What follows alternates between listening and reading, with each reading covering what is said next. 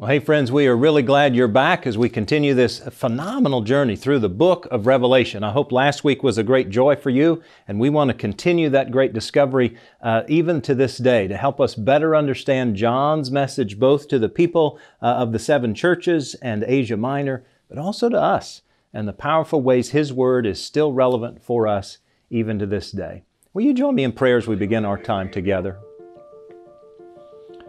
Holy and gracious God, thank you for the gift of the revelation, for the powerful ways that it helps us to better know you and your victory for the world and for our lives. God, there are just times we face evil and suffering in our days. Sometimes we're a part of it, sometimes we're hit by it, but always, God, we know that you are in and through the world for us, and you help claim for us a powerful victory. So God, we give you thanks for that gift and pray we might better understand it this day and the next. This we pray in Jesus' name. Amen. So part of what we learned last week, of course, was the book of Revelation. The concept of revelation or apocalypse simply means an unveiling, right? That John is unveiling the truth of Jesus and helping us to better understand it. And a part of what he's unveiling is the fact that, man, there are things in this world that are bigger and beyond what we can see. There are things in this world that are sort of beyond our own comprehension, and John is trying to highlight that fact. In fact, part of what John's trying to point out is that we live in a spiritual world. It's not just the physical, but we also live in a spiritual world. That's why John uses all of these metaphors and these images and these stories that seem beyond comprehension, because he's trying to help in an ancient society people understand the spiritual realm. You know, they didn't have movies and TV and screens and all kinds of stuff like we do. They needed to have this experience in a very tangible way. And so John is revealing or unveiling this spiritual concept that there are things going on that are much bigger than we can ever see or even imagine. And I do want to remind you, last week we talked about the 4 views of the book of Revelation. We've got a QR code on the screen. If you either didn't get that last week or you want to look at it again or just get a little bit more from that, I'd love for you to scan that QR code that's on the screen. You'll get a better understanding of how we're presenting the book of Revelation. We are coming from the idealist view, which is the most ancient, the oldest of the views of Revelation. And it helps just to kind of inform what we're doing. And let me also remind you, in a 3-week series, we can't cover everything, so we're going to cover the highlights. Last week we kind of set it up, helped to understand what the book was intending to do, how it got written, who wrote it, all that kind of stuff. Today, we're going to talk about, golly, this big, broad theme that John spends lots of time on, multiple chapters on, about evil and suffering in the world. The fact that it's real, that we face it, and that God is the ultimate victor. And that's the good news, right? Is that even though we face this evil and this suffering, God is the ultimate victor and Jesus is still on His throne. But if you're like me, when you're going through that suffering or you're facing that evil, whatever it may be, don't you often feel like, man, I just kind of like to be plucked out of that. I just kind of like to get yanked away from all that, right? Because it sure would be easier. Life would be a little more simple, right?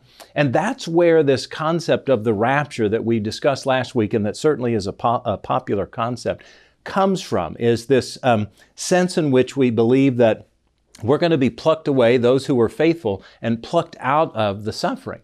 And as I mentioned last week, that's a part of the futurist view that we as United Methodists do not hold. And the word rapture, of course, does not exist in Scripture.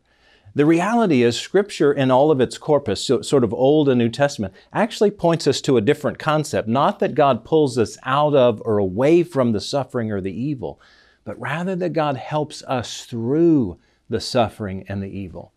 Anything from Deuteronomy chapter 31 that talks about how we ought to be bold and courageous because the Lord our God is with us and will never forsake us.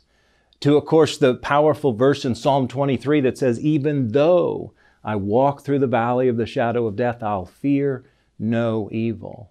Or where Paul to the church at Rome says in chapter 5 that we ought to rejoice in our suffering, or boast rather in our suffering, because it produces endurance that ultimately leads to hope. Or even in chapter 8 of Romans where he says that nothing, not peril or sword or famine or anything, will ever be able to separate us from the love of God. Or James in his first chapter that says, man, we ought to rejoice in our suffering or claim joy because of it. You see, God doesn't promise to yank us out of the suffering. God promises to live with us in and through the suffering that's in the world. So John in his revelation is really trying to highlight this fact because, of course, the people and the churches to whom he's writing are literally suffering, and they're facing a deep sense of evil by the empire, right? And they need a word of hope, and so do we. Because, of course, a part of our belief about the book of Revelation was not only was it real and needful for the people of the 7 churches in Asia Minor, but it's still real and relevant today. So John, throughout the book, has several visions, and those visions begin to portray this powerful good news that even in the midst of evil and suffering, that God is with us. And one of the most interesting, and I maintain sort of profound visions begins in chapter 12. It's a longer vision. It goes sort of chapter 12 to 15, but we're going to focus primarily on chapter 12 with a couple of references to other portions of it. But today the passage is a little long. Remember, we learned last week that John tells us we need to read this stuff aloud, and blessed are those who do so. So I'm going to read a large swath of chapter 12, not all of it, but most of it. And rather than have the words on the screen for you, we've got a couple of ancient art pieces that kind of depict what's being described. So I want you to visualize through that imagery what John is describing here. Okay? Revelation chapter 12. A great portent or sign appeared in heaven. A woman clothed with the sun, with the moon under her feet, and on her head a crown of 12 stars. She was pregnant and was crying out in birth pangs in the agony of giving birth. Then another sign appeared in heaven, a great red dragon with 7 heads and 10 horns and 7 diadems on his heads. His tail swept down 1/3 of the stars of heaven and threw them to the earth. Then the dragon stood before the woman who was about to bear a child, so that he might devour her child as soon as it was born. And she gave birth to a son, a male child, who is to rule all the nations with an iron rod. But her child was snatched away and taken to God and to his throne. And the woman fled into the wilderness, where she had a place prepared by God, so that there she can be nourished for 1,260 days. Now this is all quite an image, isn't it? I mean, it's a powerful image. And then we continue in verse 7. And the war broke out in heaven. Michael and his angels fought against the dragon. The dragon and his angels fought back, but they were defeated, and there was no longer any place for them in heaven. The great dragon was thrown down, that ancient serpent who is called the devil and Satan, the deceiver of the whole world. He was thrown down to the world, and his angels were thrown down with him. Then I heard a loud voice in heaven proclaiming, "Now have come the salvation and the power and the kingdom of our God and the authority of his Messiah. For the accuser of our brothers and sisters has been thrown down, who accuses them day and night before our God. But they have conquered him by the blood of the Lamb and by the word of their testimony, for they did not cling to life even in the face of death. Rejoice then, you heavens, and those who dwell in them. But woe to the earth and the sea, for the devil has come down to you with great wrath, because he knows that his time is short." Man, that's quite a story, isn't it? And it's fascinating on a lot of different levels. I mean, obviously there's sort of 3 primary characters, right? There's a woman, a child, and a dragon.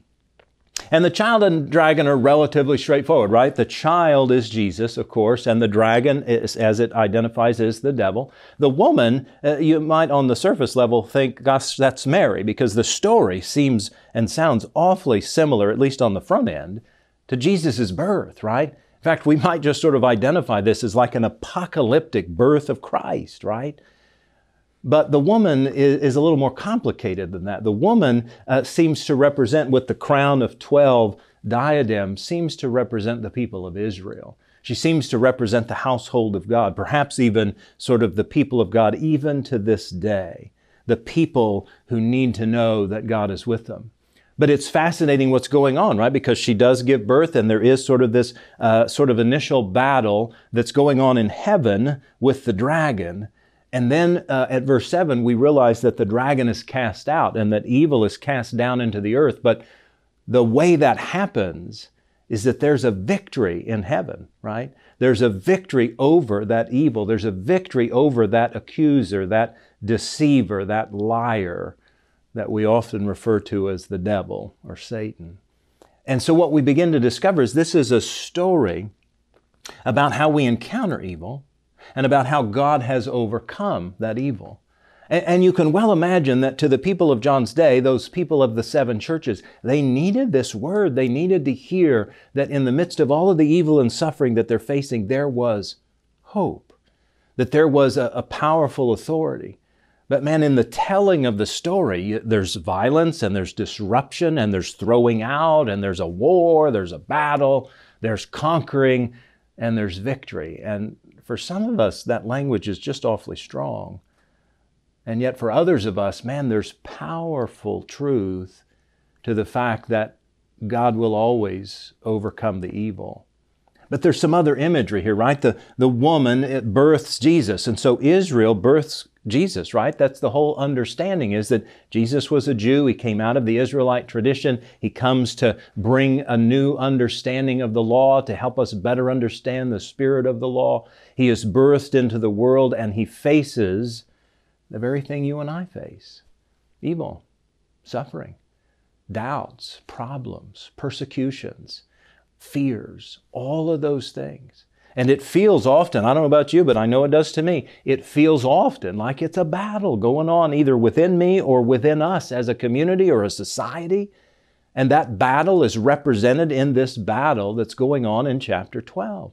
And a part of that is an acknowledgement that there's hard stuff that we've got to face, right? And so the woman is she goes off into the wilderness.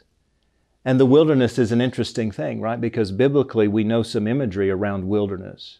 We know, for instance, that the Israelites spent 40 years in the wilderness in their trek from Egypt to the Promised Land, and that wilderness was both a desolate place, but it was also a refining kind of place, right? Getting them ready for the Promised Land. We know that Jesus, after His temptation, spent 40 days in the wilderness and then began His ministry. So the wilderness was again a sort of desolate place, and yet it was a refining place. It was a place of preparation. So that's what the people of Israel are going through, and you and I today find ourselves going through, is the time in between. Golly, doesn't it feel like that today? We are in some kind of time in between. Whether it's pandemic moving out of it or whether it's our own personal circumstances of job or family or relationships, we all, I feel confident, feel like we're in the time in between, the wilderness. And the woman has gone there.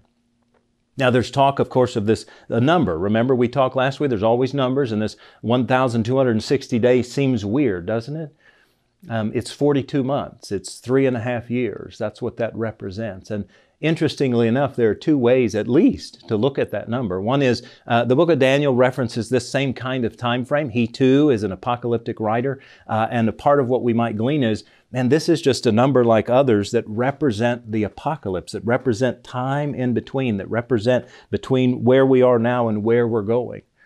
The other is fascinating, that 1260 days, 42 months, the Israelites made 42 stops in the wilderness before they went from Egypt to the Promised Land. It's a fascinating analogy.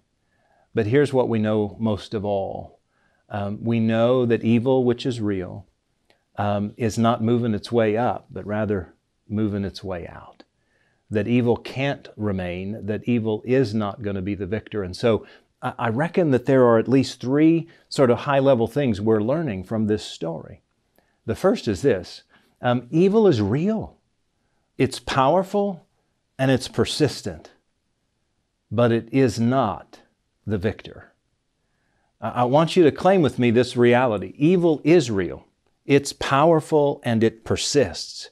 Man, I hope we would all agree that that's true, right? But what we claim and what we believe in our faith, and John is revealing to us, unveiling, is that evil will never be the victor. There may be a time for it. There may be places in which it is real and it's captivating us, but it is not ever, according to faith in Jesus, going to be the victor. And we need to claim that. And man, we realize evil in all kinds of ways, right? We see it in very broad and bold and obvious ways through leaders who, kill their own people, or empires that cause destruction and genocide even of their own people. We see it with systematic injustices in the world like racism or racial injustice or sexism. We see the big problems of evil and we take note because they're obvious. But there's also the reality that evil takes shape on a personal and very singular level, right? Revelation gives us this real clear picture that the accuser, the deceiver, the liar, or the devil, has a very sort of clear relationship. And there are times in our lives, I maintain almost daily, where we have these deceitful kind of moments, where we gradually or sort of marginally work ourselves into a deceitful understanding of how the world operates or how we function in the world. It can be everything from, by golly, I can get away with that this one time and it'll be all right. Or no one will see and therefore I will do. But it could also be as pervasive in our own lives as believing the lies of this world that tell us we're unworthy, or that we're less than somebody else, or that God doesn't love us. Those are all lies, friends. And that's the beginning of evil, is this gradual deception that we hear in our hearts, that we begin to believe in our lives, and then we begin to perpetuate it in the ways we relate to others. I maintain that while there are the big, bold, obvious forms of evil, it's these daily, small, gradual signs of evil that cause greater pain and heartache and destruction. And it's this kind of evil that we need to pay close attention to. Evil, you see, friends, is real. It's very powerful and it's very pervasive, but it will never be the victor. And we need to embed that in our hearts because that's what John is revealing and that's what Jesus overcomes. The second thing I think we begin to see in this story is that evil can cause suffering, right? I mean, we know that in lots of different ways, but not all suffering is caused by evil, right? We know there are wars and they are typically based in evil. I want to hurt you or harm you or kill you, and therefore I go to war with you, and that clearly can cause suffering. But then there are natural disasters that seem unexplainable, or there's cancer that seems to come unexplained, and therefore there's suffering that evil doesn't necessarily cause or create, but evil will always cause suffering. And a part of what John is unveiling for us is a couple of realities about suffering. One is that suffering is universal. That is to say, we all experience it. And there's both good and bad news about that, right? I mean, the good news is, man, I'm not alone. There are other people suffering, and therefore I don't need to feel as though I'm alone. But the other is also true. When I may not be suffering in the moment or at this time, there are others who are suffering, and I need to take note. Otherwise, I am perpetuating evil, and I am not helping to stop the suffering. Listen to how John reveals it. You heard it last week in Revelation chapter 6, the four horsemen of the apocalypse. In chapter 6, verse 8, it just says this, it's the fourth horseman. It says, I looked and there was a pale green horse. Its rider's name was Death, and the grave followed with him. They were given authority over a fourth of the earth to kill with sword, famine, pestilence, and by the wild animals of the earth. Death is a form of suffering, right? Death comes to us all. But a part of the further reality is suffering can be perpetuated on so many levels, and it hits us all at some time or another in our lives, and we need to take note because it's real, just like evil, but it's also not going to be the victor. The other thing that John points out is that suffering is finite, and this is very good news, friends. In other words, it's not infinite, it's not always ongoing, it won't never stop, right? It's finite, it's contained or constrained by other kinds of things. I love the way he describes it this way in chapter 8. Of Revelation, where he just says, now 7 angels who had the 7 trumpets made ready to blow them. The first angel blew his trumpet, and there came hail and fire mixed with blood, and they were hurled to the earth. And a third of the earth was burned up, and a third of the trees were burned up, and all green grass was burned up. The second angel blew his trumpet, and something like a great mountain burned with fire was thrown into the sea. A third of the sea became blood. A third of the living creatures in the sea died, and a third of the ships were destroyed. Well, that's a little weird, isn't it? Talking about a third of this and a third of that, and who knows what that third literally means, but I believe in part what it means is not all of those things were destroyed in totality. The suffering didn't perpetuate itself across all the boards. There was a finite amount of suffering. And I don't know about you, but that brings hope to me to know that whatever suffering I may be facing, you may be facing, it's not the totality of who we are. Suffering is never the self-definition of who we are or what's happening in our lives. It's only a part of who we are. And the good news is God helps us through the suffering. Remember Psalm 23, even though I walk through the valley, right?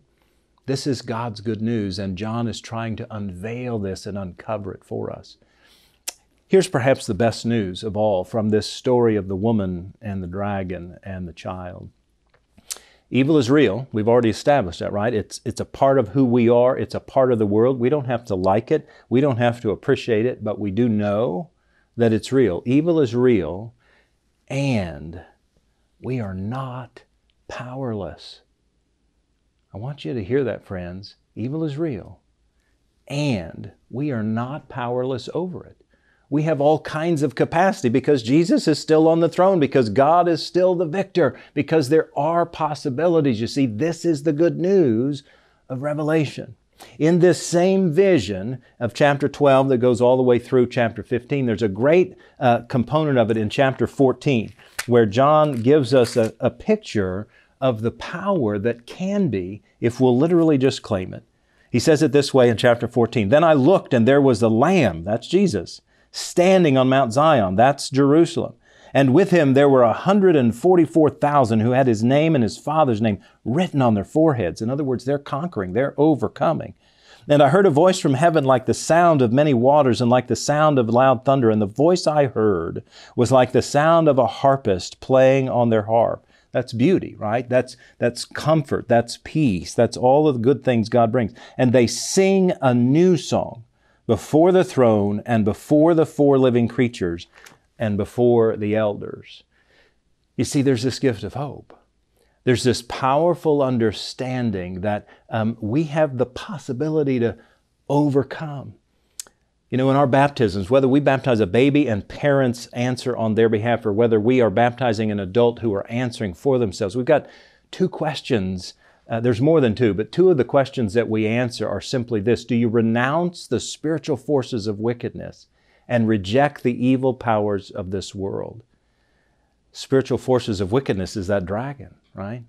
Evil powers of this world are anything from the grand and big and the bold that we talk about, but even the personal and the relevant to us in our own lives. Do we renounce the spiritual forces of wickedness and reject the evil powers of this world? And the second question is, do you accept the power and the freedom that God gives you to overcome evil, injustice, and oppression in whatever forms they may present themselves? So, friends, see, we've got power. We have capacity because of who Jesus is and what Jesus has done. And so we acknowledge Jesus is real. But we also recognize that we've got capacity to overcome. See, the dragon's not the only one with power. You are. And that's good news, friends. The good news that John is unveiling for us, revealing to you and to me, is that in the midst of all of this stuff that can sometimes sound crazy, confusing, right? A woman, a dragon, and a baby. What it tells us is there's still good news. And the battle was won in heaven already. Yes, there's a battle going on here on earth, and it's sometimes inside of us and tumultuous to us, and sometimes it's corporate. That battle is still going on. In fact, hear this powerful phrase: the battle may rage for a time, but the war has already been won, friends. That's what Revelation is telling us. John is revealing to us that the war is already won. Jesus has already died on the cross for you. He's already been raised from the dead for you. He's already created a pathway to overcome whatever evil, whatever suffering you may face. Man, that's good news, isn't it? That's why we hear these phrases and perpetuate them as best as we can. Jesus is still on the throne. God is still the victor. Jesus is the Alpha and the Omega, the beginning and the end, the first and the last. And God is offering this healing for the healing of the nations. Friends, we should never, ever underestimate the spiritual warfare we face day in and day out with evil. Sometimes it's within us and a part of our very soul. And sometimes it's corporately out there in the world. And the good news is we can do something about it because we have the power of Christ and His resurrection. We can stand up to that injustice. We can call that problem out. We can stand against whatever may come our way. And it is our great gift that we can share that with the world. Friends, I pray that as you read this story in chapter 12, you understand the powerful good news that evil is real, but it will never be the victor because the war has already been won. Thanks be to God. Will you pray with me? Holy and loving God, thank you for the powerful good news that Jesus is still on the throne, that He genuinely is the Alpha and the Omega, the beginning and the end, and that you offer this healing for all the nations because that battle has already been won. Thank you, God, that we can rely on you, trust in you, and believe that we can overcome because of that great good news. God, this is our prayer. And we lift it in the name of the one, Jesus, who still sits on His throne. Amen. Hey friends, what a great joy it is not only to know that we can overcome, but that your generosity continues to help us help others overcome. Your generosity makes ministry possible. It makes it possible for us to stand up to injustices, to help right the wrongs in the world. And your generosity, most of all, helps us to lead people into a growing relationship with Jesus. Hey, thanks for all of that. If you'd like to make a gift now, you can scan the QR code right there with your phone on the screen, or you can text the letters TMUMC to the number 45777. But whatever you give, friends, we are grateful and know it's making a powerful difference. Thanks so much.